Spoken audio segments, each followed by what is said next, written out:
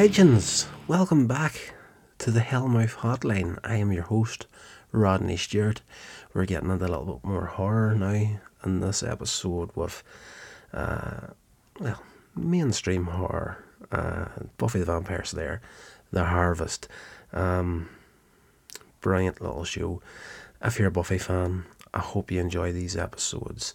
I'm enjoying doing them for you guys. So, yes, as always, if you want to check out my social media links, they're in the show notes. And please feel free to drop the show an email at hellmouthhotline@gmail.com. I would love to hear any feedback you have in this show and any ways that I can do it better for you. That's the key to it, guys. You know, constructive feedback is just what I need in the early days of this podcast, so feel free to do it.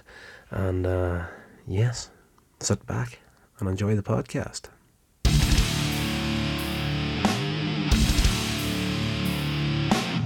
In the last episode, we left off. Buffy has been attacked by Luke. He had her, he had the upper hand, had her pinned down. He was ready to get in for the bite at the end of the episode. So we opened there, and I was wondering how the heck she's going to get out of this. Is someone, because she is easily overmatched by Luke in this first confrontation.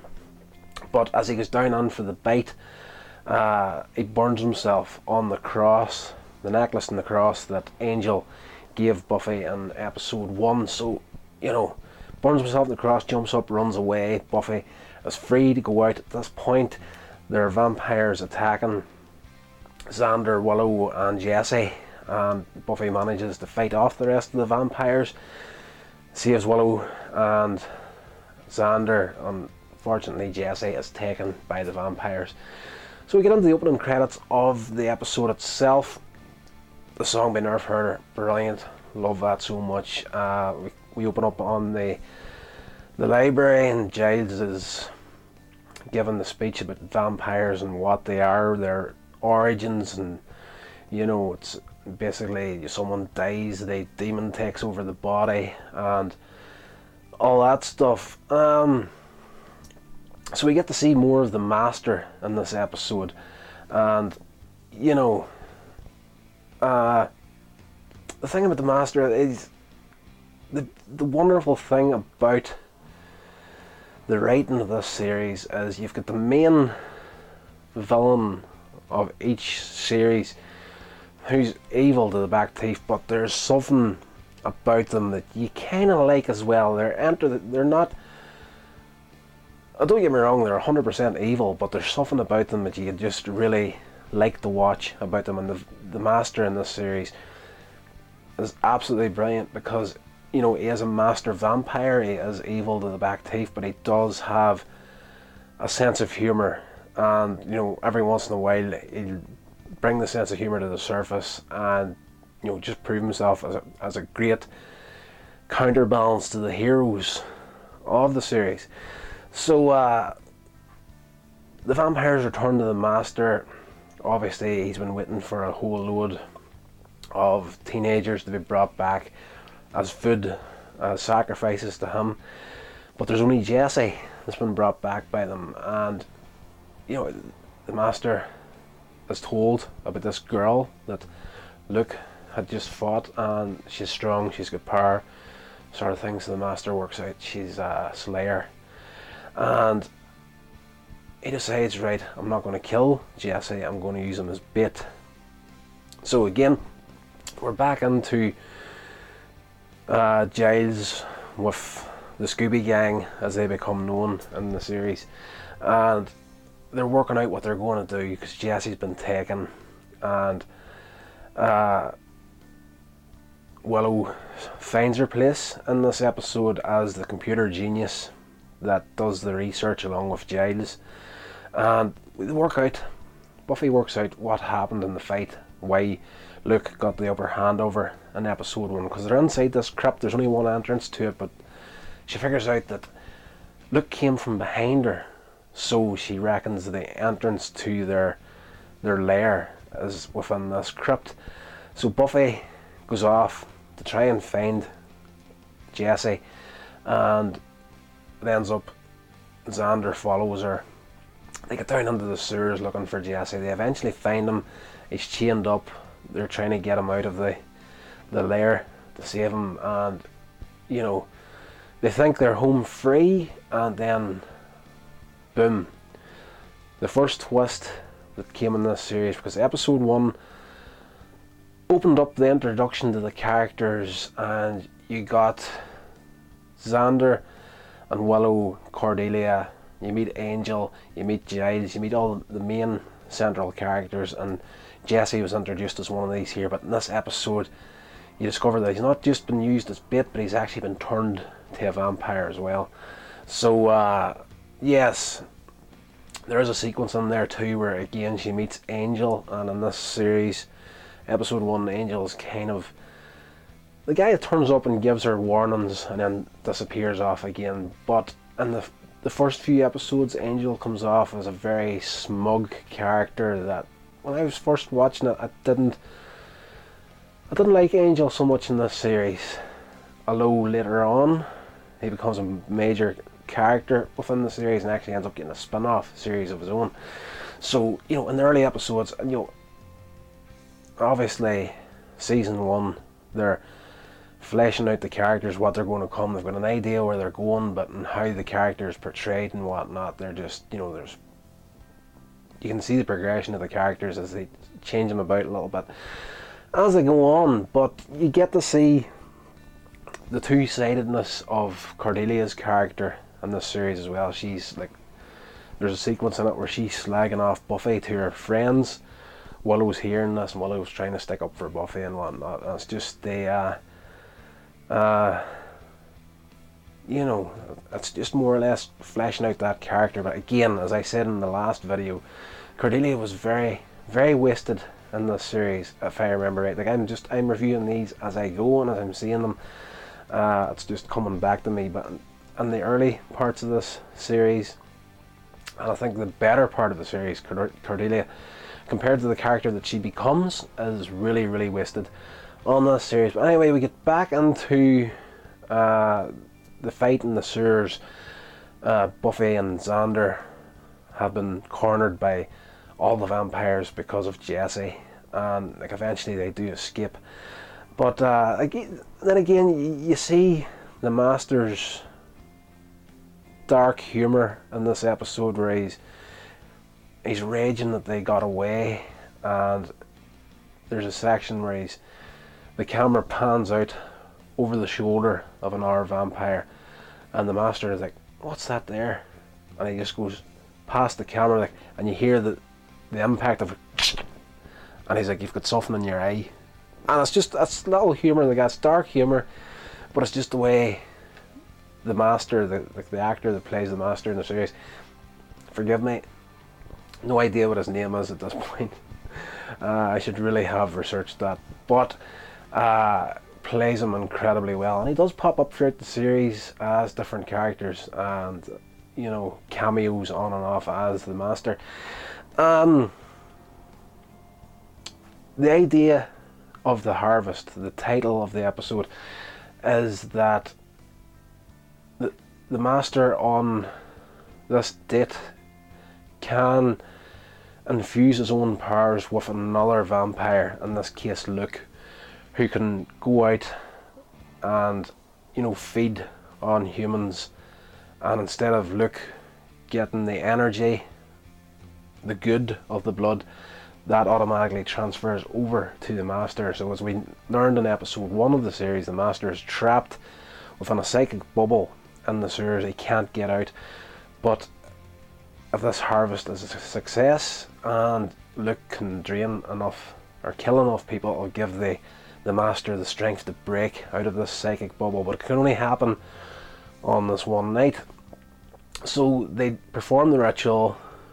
Luke gets the powers, off he goes, and Giles, as in every episode in Buffy the Vampire Slayer, Giles is in these books researching. He's got Willow on the internet researching and whatnot, and he's worked out that this night is the harvest, and he discovers that there's this symbol that within the ritual to give Luke these powers is drawn on his forehead. So Buffy's like, okay, I find the vampire with that, dust him, plan foiled. So the vampires attack the only place in Sunnydale that is haven with teenagers, and that is the Bronze. So we're back in there again.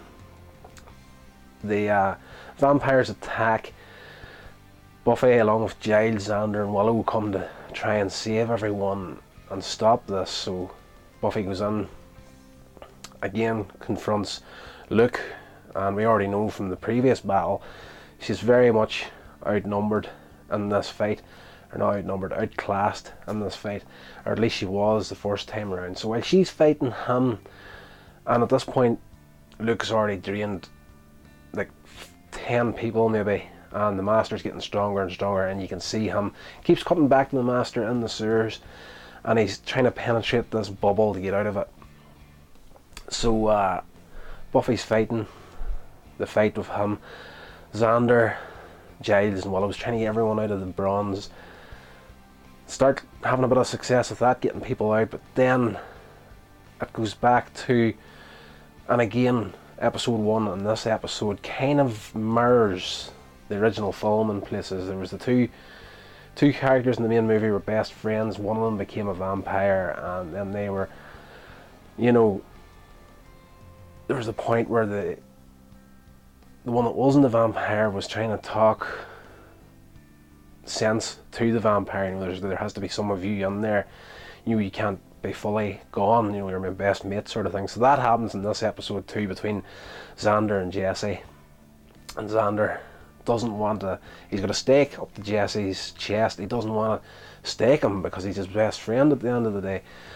But in the push for the crowds to get out of the place, somebody knocks against the back of Jesse and knocks him into Xander, and the stake is in, poof, and the dust. So there's a little bit of heartbreak in the first 2 episodes for all the main characters in some shape or form, and it's an early building process to the character that Xander's going to become eventually, and it's a good episode. It's a very good episode. The way Buffy wins the fight with Luke is a little bit of genius, because she kind of plays on the vampire's fears to get him. She tricks him into thinking that it's day, it's sunrise, as she breaks a window behind him, but it's it's a light outside in the street shining through. And while Luke is disorientated because of this, Buffy takes her chance, kills him. Now, I know I'm kind of just giving away the entire episode for you here, but it's worth a watch. It's one thing me telling you about the episode, but to actually sit down and watch it. And when this series started on television, I can't speak for the rest of the world, but in the UK, Northern Ireland, where I live at the time of the night that this series was first shown, it was a little bit more racy than what we were used to back in the early 90s, and it was always family orientated fun. We did have science fiction on TV, but it was light stuff. We would have had like Star Trek and all that sort of stuff, and you would have had alien beings and whatnot, and there was a certain amount of things that were scary in some of the Star Trek episodes, but there's nothing that was close to what Buffy the Vampire Slayer was. And you've seen people actually getting bitten by vampires, and the main character, who is like a really good role model for girls worldwide, but again, it was a main character before the watershed who was actually killing people by stabbing them in the chest. So it was a groundbreaking series as well to be on television.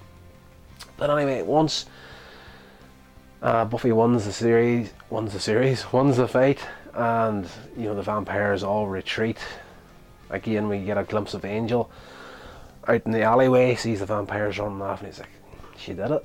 I'll be damned." And he's just like, he had his doubts about her, but she's proven his doubts wrong here. So Next morning, Xander's expecting the whole town to be changed because everybody's seen vampires now. They've seen the supernatural. Things is never going to be the same. But they go to school the next morning, everything's just the same as normal, and you hear Cordelia gossiping away with her friends, and she's like, I couldn't believe it. I think it was rival gang members fighting over something and whatnot, and it's kind of like rationalizing what you couldn't understand. And and Giles echoes that. He says people have got a way of rationalizing what they don't understand and forgetting what they can't understand, sort of thing. So that's the sort of thing where this stuff has happened and they would rather forget about it than actually confront it. So the episode closes up there. Buffy and everyone's like, they have their big deep conversation with Giles and whatnot. He says vampires is just the start, but don't forget we're living on top of a hellmouth here, and it's going to attract everything, werewolves, demons, witches, you name it. It's probably going to happen. So Buffy and Xander Willow head off, and then they start into their little teenage chatter about class and girlfriends, boyfriends, all that sort of stuff, and it closes off with Giles walking away, and he says to himself, "We're doomed." So it's light-hearted. The series has got a serious side to it. The storytelling to it is very, very serious indeed, but it does have a light-heartedness to it that it's just a good balance. And unlike the film version of it, where, as I said in the last video, what they were trying to do there, they got right in this series, and the first 2 episodes on their own make up for what the movie was. Now don't get me wrong, the movie is in no way a really, really bad movie. It's not a strong movie. It's worth watching, very entertaining, and not really a waste of your time. But the series one's hand like flat out over top of the film. Anyway, that's it. That's the review for this episode. And the next ones, I'm going to try and keep them shorter, guys. I kind of give you a blast for blast account of everything that happened in the episode. And, I don't really want to spoil it for you like that there, but it's kind of hard to review the series without actually into these types of details for it. But definitely, if you've never seen Buffy the Vampire Slayer, couldn't recommend it higher.